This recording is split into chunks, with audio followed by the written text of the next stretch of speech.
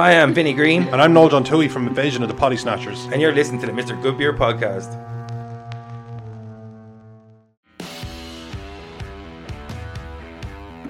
I'm here with my long-lost brother, Roman. How we doing, Lenny? Oh, I'm doing great, man. Thank you so much for asking. And my best friend who can't fart and chew gum at the same time, JT. How we doing, Lenny? He's not denying it. He's not denying it. I've never tried to chew gum in my ass. Wait, what? That's not even what. I've never put gum in my ass to try to chew. Just keep chewing gum and you'll never fart again.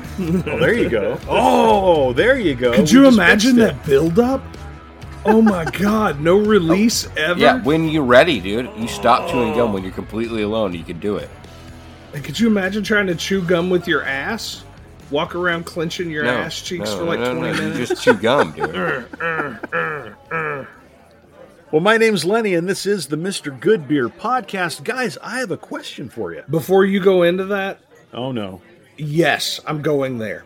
Chewing gum in your ass, you gotta fart, you make a bubble, you just tie that shit off and toss it and put in a new piece.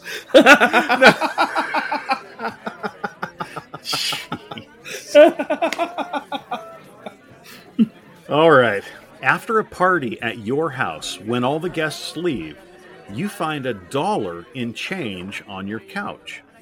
What do you do? Put it in the change jar. Yeah, I mean, You keep it?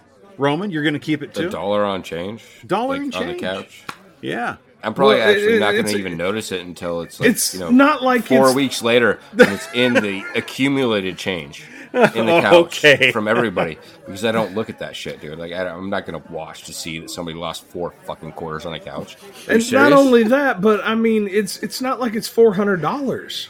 Dude, like those are gonna fall into a fucking cushion next time somebody sits down. So, I'm not. If watching. you're holding a party and you lose $1 at my place and that's all you lost, then you did good. Oh my god, I mean, Lenny, are you watching the couch? You're gonna go give those fucking 4 quarters back, aren't you? he's gonna find it. Yeah, He's got security cameras.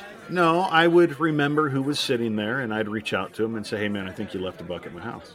Of course I would. What if there was course I would. 30 people sitting there throughout the night? In the same spot? Yep. Just No. rotating. No, I'd find out. I'd make a few phone calls. I'd call Over 5 people, and $1? if 3 of them said that it was their dollar, maybe we do some kind of Hunger Games thing. Okay, so what if all you could call was the amount that would work on a payphone out of that $1? So you get like maybe 3 calls. Maybe 3 calls. Before you're left with just a quarter to With put nothing, in your change like, jar. Nothing, dude, nothing. Oh, maybe a nickel comes back at the end of 3 calls from $1 out of a payphone.